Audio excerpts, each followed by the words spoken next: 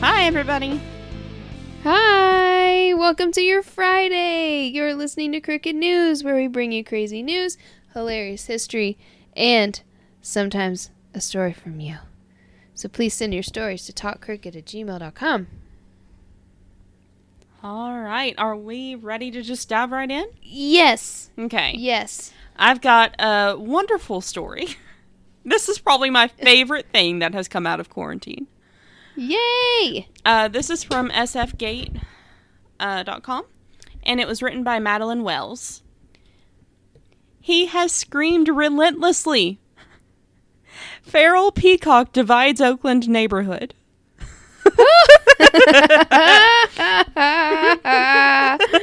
Oh my god. How a colorful new bird neighbor incited a next-door battle for the ages. This was published on Wednesday, July 15th of 2020. And he's just so beautiful. There's a picture of him at the top of this article, and y'all should look him up. Oh no. So, He's just... Oh god. I'm so excited. in a North Oakland neighborhood, a rather noisy peacock recently took up residence in someone's yard. Neighborhood drama ensued. Oh my god. Down a short cul-de-sac in North Oakland, an unusual blue and green feathered neighbor has recently moved into someone's yard. His name is Bruce. Or Paco. His name is Bruce. Or Paco. Or Peter. Or Pierre. Or Abraham. Apparently, it's difficult to settle on a name for the neighborhood peacock.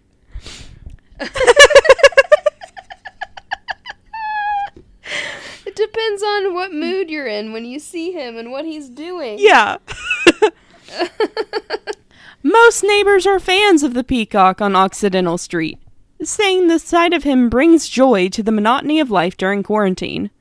But Yeah, I bet. But for a few, his presence is hell on earth, and they've taken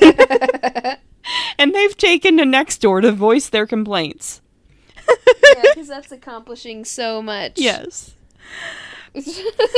Oh no. For the past 15 weeks or so, he has screamed relentlessly every day, wrote neighbor Jesse T. Oh, I understand your pain, bro. It's so loud inside my house, it literally feels like he is inside my house. It got so bad that 2 months ago, I had to move out of my street-facing bedroom and into my middle bedroom/storage room. He had to move bedrooms? Yes. Oh no! I have been sleeping on the floor on a camping air mattress ever since. I still get woken up at 4, 5, 6 a.m. many mornings. Oh no. That's terrible. This poor man.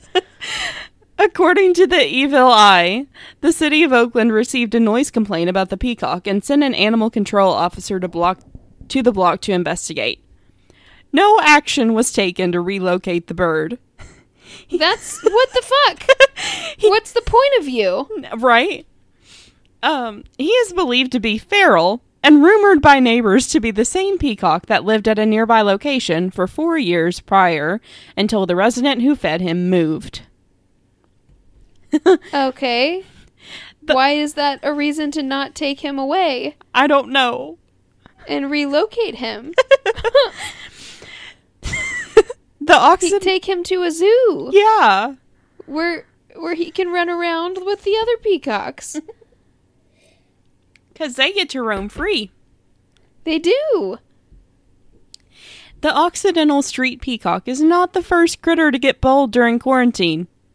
In Oakland's Grand Lake neighborhood, a wild turkey named Gerald has been chasing terrorized visitors. I've heard of that. I've heard of this one. Gerald is the best name for a turkey. Yes. Oh no. He has been chasing terrorized visitors at the Morecambe Rose Garden. In San Francisco, coyotes have been capitalizing on the empty streets, frolicking in yards and even... Nature is healing. Yes. Frolicking in yards and even scaling rooftops. Whoa! That's a little scary. Yeah. Luckily for me... There's a coyote on the roof, honey. Luckily for me, the latest unusual animal to pop up in an urban Bay Area neighborhood was located just a 5-minute bike ride from my apartment. Oh, no. The glamorous bird wasn't hard to find. I heard none of his infamous screeching, but a message board of neighborhood commentary tacked to a large wooden gate pointed me in the right direction. Oh, my God. Dear neighbors, a complaint has been lodged about the peacock, read one notice. Messages of peacock support also decorated the entrance to his habitat, from a haiku to a child's drawing of his likeness. Another pro-peacock flyer listed things worth City of Oakland's time and tax dollars in 2020. Hint, while expanding access to testing and treatment of COVID-19 and promoting justice and racial equality were listed, peacock removal was not. No. Nobody cares about this poor man. Oh my goodness. Right? He can't sleep. And I feel his pain. Yes. I live next door to a noise complaint. The peacock himself, whom I spotted hanging out with some neighborhood squirrels and quietly pecking the ground, had nothing to say. Of course, it's a peacock. Yeah. Regardless of his early morning squawking habit, it's obvious the peacock has amassed quite a fan club. Lana Q, a neighbor who lives on the same block as the controversial bird, urged people on Nextdoor to contact the city to voice their support for the peacock. Why? It is nice. And what will that accomplish? It is nice to have a voice of nature to counterbalance the cars and fireworks, she wrote on Nextdoor. We have also been enjoying seeing the families with strollers and kids passing by on the way to see Peter. Another of the bird's admirers. Except that people are supposed to be distancing, right? Yeah. And so, like, no. Well, I mean, they're not all crowding around him. They're just... you don't know that. Well, it doesn't read like they're crowding around him. I'm on the side of this poor dude who's sleeping on his air mattress. I can't shake that. I'm sorry. I feel really bad for that dude. Yeah. It's cool that I don't understand why why he seems to be so cool with everybody else and then like just sits outside this dude's window and screams. That's so weird. I don't like your vibe, man. Yeah, basically. Another of the bird's admirers is Amanda Numi, a neighbor who says the peacock adds beauty and hope to her daily routine and in a time of difficulty. I mean, that's true. That's really cool. I visit the peacock several times a week with my toddler, and he loves him so much. He hears him crowing in the morning, and it brings us both giggles and smiles, said Numi in an email. And we know that What's-His-Face is so mad. Yes. Maybe he's the asshole neighbor. Rooster. It's like that fucking rooster that comes and crows outside my window when he lives 2 houses away. I did not consent to you, sir. Yeah. Or your wake-up call. He hears... sorry, I read that.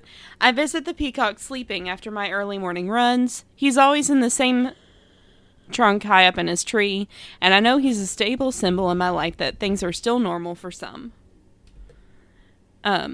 What? I don't know. People are getting weird in quarantine. Okay. We're looking for symbolism in a random peacock that happens to live on your street. Yes. Okay, honey. Peafowl. Can't. Oh, God.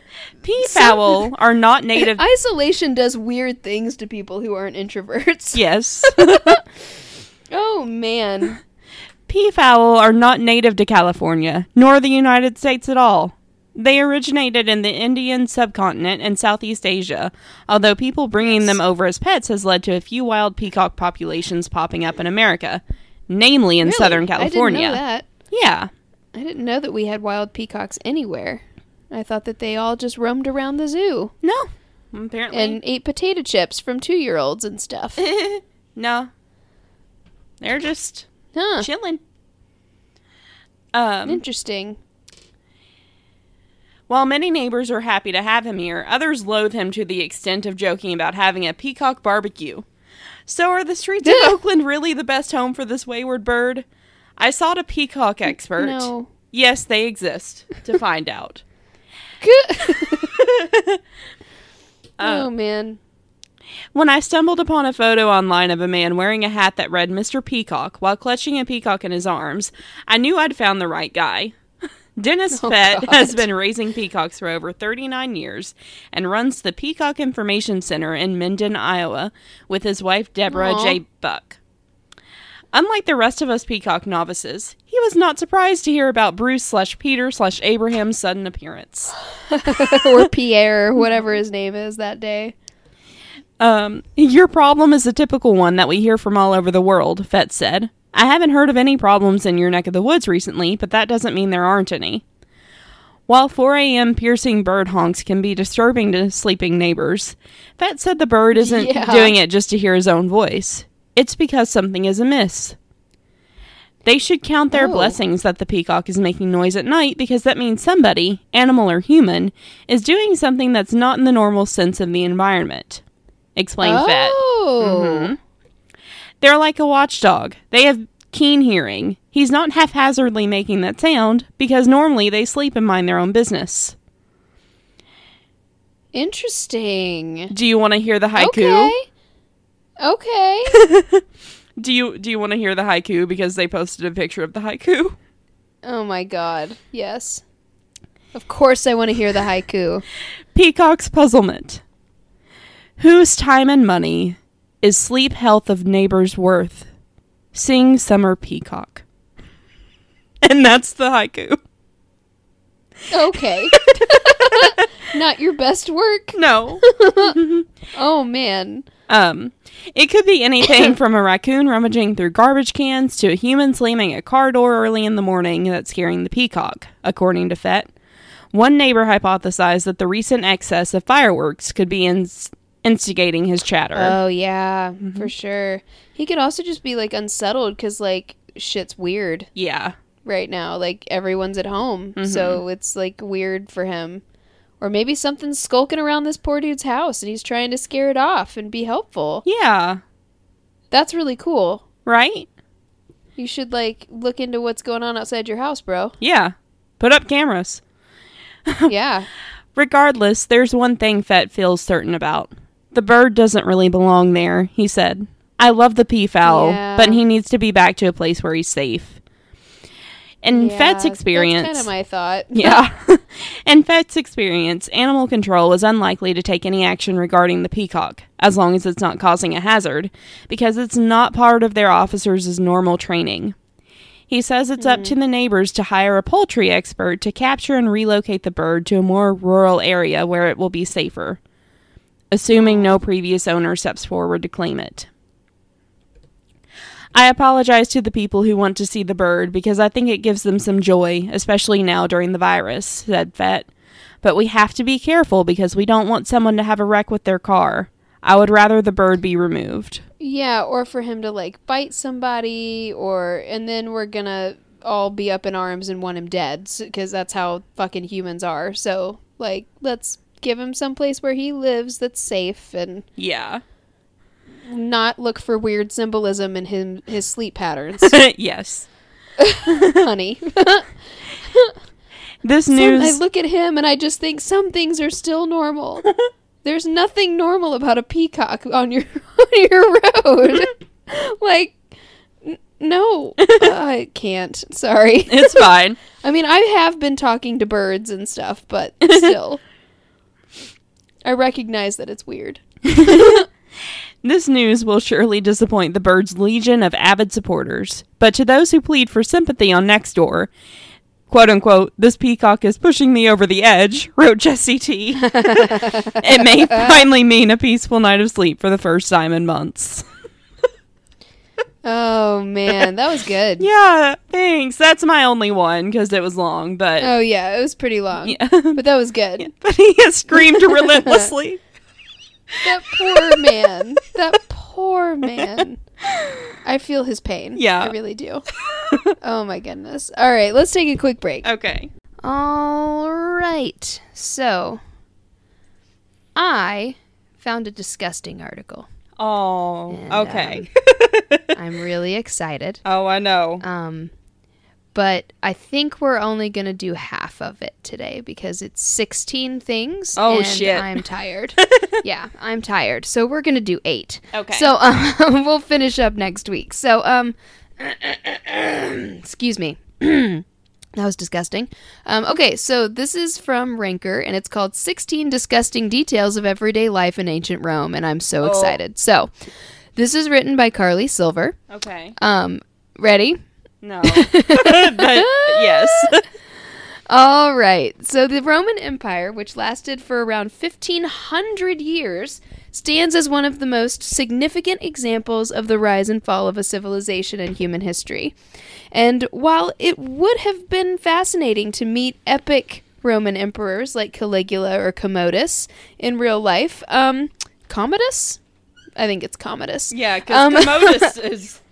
Sounds like a toilet. Yeah. In reality, so living at the time of their reigns probably wouldn't have been so great. In fact, the nasty realities of ancient Rome, from tapeworms to mass enslavement, create a pretty unappealing picture of life at the time. Mm-hmm. I agree. There are nearly unlimited examples of Roman squalor. Despite their vaunted baths, the Romans still had a lot of parasites and diseases. Yeah. Some of their medical remedies were absolutely disgusting. Emperors, not exactly the paragon of virtue they purported to be, seduced siblings and married children. Even tasty dinner dishes were made out of repellent things, ranging from dolphin meatballs to flamingo tongues. No, stop it. Ugh. Whole Such body disgusting... Yeah. Such disgusting conditions in Imperial Rome are enough to make anyone queasy. All right, you ready? Mm-hmm. Forget toilet paper. They had sponge on a stick. Oh, we've already discussed this. We don't need to discuss it further. When have we discussed this? Remember when you did the toilet paper shortage one? We've Oh, talked did this about pop this. up? Yeah, this has popped up in detail. Oh, okay. Well, we're going to talk about it again. So, ancient Romans used a particularly gross form of cleaning to keep their whitest togas white. To really clean those hard-to-reach places after they spent some time squatted down over a bench with holes in it, they would wipe with a sponge set on the end of a stick. It was called, xylospongium?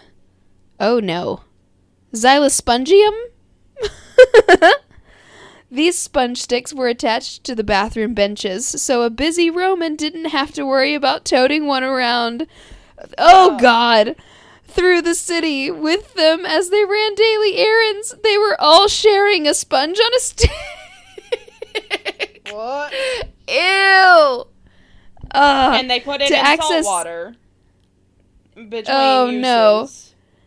To access that's antibacterial. To access the stick, you'd reach through a keyhole and maneuver it through to clean your derriere. Although this sounds like a convenient time-saving trick, it's pretty hideous that people using public restrooms likely had to share sponge sticks. All one can hope is that they were switched out or cleaned often by bathroom attendants. Oh, Lord. All right. Poor sanitation caused lots of illness and parasites. Yeah. Okay. Ancient Rome had a pretty sophisticated sewer system, but its purpose, rather than to remove excrement and general filth, was to drain standing water from the streets. Ugh. Ancient Romans had very different cleanliness standards than more contemporary civilizations, and they just weren't that concerned about poop and rotting food in the streets as long as they could walk through them. No. However, examining Roman excrement has revealed how absolutely awful these standards were for people at the time. In fact, archaeologists have found tons of parasites and infections in fossilized Roman poop, including roundworm and dysentery. Not great. That's funny because we always learned about how advanced the Romans were. Not enough. right? Like, Well, not yeah, advanced but enough. it's like romanticized almost. Yeah. So, in addition, the Romans, frugal people that they were, didn't dispose of a lot of excrement they had access to. Instead, they used it to fertilize their crops, which recycled their bowels back into their food. Well, Yeah, you're not supposed to do that. And their version of ketchup, a favorite condiment, was an uncooked fermented fish sauce called garum. This beloved solution might have allowed tapeworm parasites to thrive. Feeling great? no. Feeling good? You ready for this next one? You're going to hate No. it. You're really going to hate it. They washed their clothes with urine. Stop it! Yeah, girl. No. So, the ancient version of a dry cleaner, which was called a fuller, who used urine to clean clothes. It sounds disgusting, but it has ammonia in it. That's why. It's actually sterile, but it's disgusting. So, ammonia is a key ingredient in human-made water. Is great at getting tricky stains out of togas, and unlike soap, it was very easy to acquire. So fullers could just put vessels on street corners, and men who needed to pass, evacuate their bladders could contribute their services by using the buckets. It's crazy. Yeah. It is gross. I agree. But also waste not, want not, I guess. I don't know. The 1st century Roman Emperor Vespasian famously instated a urine tax, raking in a bunch of cash by taxing the public bins where people dumped urine collected from toilets. And the tax was quite lucrative. Some even credit it with saving the empire at a particularly precarious time. Oh. When Vespasian's son, the future Emperor Titus, expressed his displeasure at this government initiative, his dad, quote, held a piece of money from the first payment to his son's nose, asking whether its odor was offensive to him. According to... Oh no, these are such Roman names. Suetonius? Titus, of course, said no, and Vespasian famously replied, "Yet it comes from urine!" Oh man, so now we're going to be sad. So the empire was, of course, built by millions of slaves. Oh, of course. Rome wasn't built in a day, but it was built on the backs and with the hands of a magnitude of slaves. In fact, one of the city's foundational myths is the story of the capture of the Sabine women, who were taken from their community and forced to become reproductive machines for the creation and continuance of the Roman population. I hate that. So that's fucked up. Yep, that's terrible. Whether bought in markets, seized from nearby communities, or captured as a result of foreign wars, servi, as the slaves were called in Latin, were estimated to have made up anywhere from 1/3 to 3/5 of Italy's entire population. We don't learn about this. No. That means there were up to 4 million slaves in Italy alone, which doesn't even count the rest of the empire. Yeah, that's fucked up. That's awful. I don't know why we don't learn about that. Because we just talk about them like because we vomiting romanticize so that they can Romans. eat more. Yeah, imperialism. I can't. Okay, so next one. How many is that? They're not numbered. Sorry. I think that's 3. 1, 2, 3, 4. Okay, we're on 5. Okay. A nice dinner consisted of pig's womb, mashed brains, and stuffed dormice. Yuck. Ancient Rome had quite the unique and vibrant foodie culture, thanks to a gentleman gourmand named Aspicius, who took it upon himself to eat and record recipes from around the empire. There exists a detailed list of some of ancient Rome's favorite recipes in the form of a cookbook. So that's actually really cool. Yeah. Spade sow's womb, which is the nastiest thing I've ever had to say. When prepared with pepper, celery seed, dry mint, laser root, honey, vinegar, and broth, was a particular favorite. As was the, quote, paunch of a suckling pig, when filled with, quote, pieces of pork pounded in the mortar, 3 brains, the nerves removed, and mixed with raw eggs. Oh. That just sounds like somebody, like a kid, like, just taking stuff and mushing it together. That's like, ugh, oh God. For those looking for a lighter snack, stuffed dormouse casserole was a go-to. That's disgusting. Yeah. So that was number 5. Okay, camel brains and animal dung were considered cure-alls. Because, like mercury. Remember mercury? Mm-hmm. Okay. So, and leeches. Oh. Getting sick in Imperial Rome, you might well have had to swallow some animal dung. In his natural history, Pliny writes that a, quote, a camel's brain dried and taken in vinegar cures epilepsy. Why haven't we figured that out yet? While, quote, the ash of the burnt dung makes the hair curl. But not just camel, as goat excrement was proven to be useful. Pliny says that, quote, an application also of she-goat's dung, boiled down in vinegar, was an approved treatment for a snake bite. Oh. It's also an approved treatment for getting an infection. Mm-hmm. And so is the ash of fresh dung boiled down in wine. Tortoise dung was excellent for curing abscesses. There you go, for your tooth. Mm-hmm. While holding rabbit dung convinced dogs not to bark at you.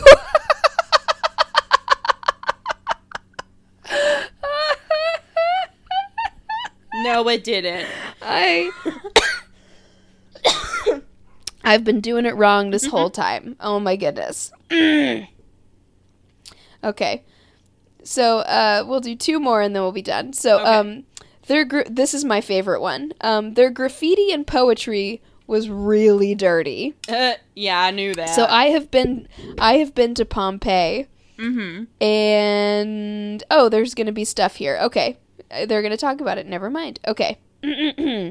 As far as disgusting facts about Rome go, this one isn't so unusual. No one's surprised, right? The Romans loved a good dirty joke. Yeah. The town of Pompeii, in particular, boasted tons of dirty graffiti scrawled on public walls and in private bars alike. Wow. It's awesome. I think there's even penises inscribed in the ground, pointing in the direction of the brothel. Nice.